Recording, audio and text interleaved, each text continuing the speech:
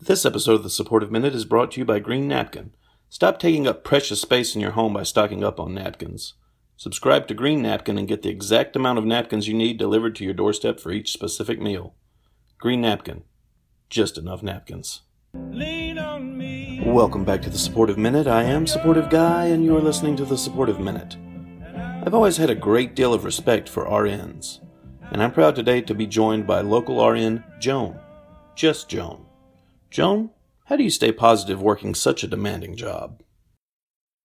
I will say that it is a difficult thing sometimes. It's demanding.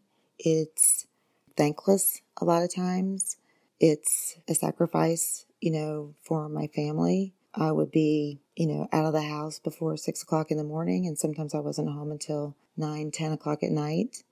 And I wasn't always the nicest person, but it was rewarding in a lot of ways. The experiences that I had, the people that I met, not just coworkers, but patients and their families, and the relationships that have maintained over the years are, invaluable to me. And, you can get through any stressful time if the team that you have around you is supportive.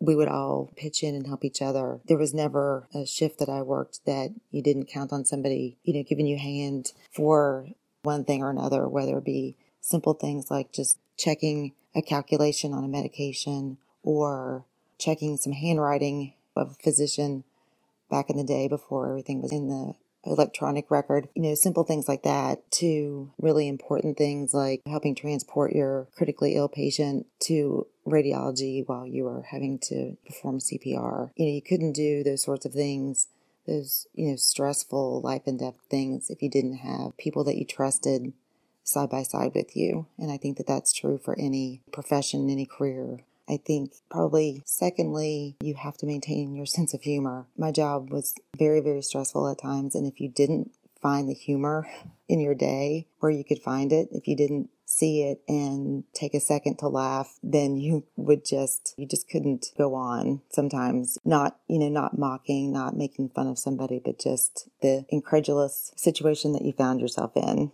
Sometimes it was just simple things that someone said to you, or a funny expression on someone's face, or just the sweetest, dearest patients that touched your heart, and, just simple things like that. My patients still bring me so much joy, and I'm so thankful that I'm able to help people, understand how to stay healthy and eat right and understand their medical problems and the things that they can do to get healthy, stay healthy, and maintain that health throughout their lives. Appreciate the opportunity to share this. Thank you. Thanks, Joan. It was an honor to have you share your story on the Supportive Minute. To all the RNs out there, a hearty thank you from SG.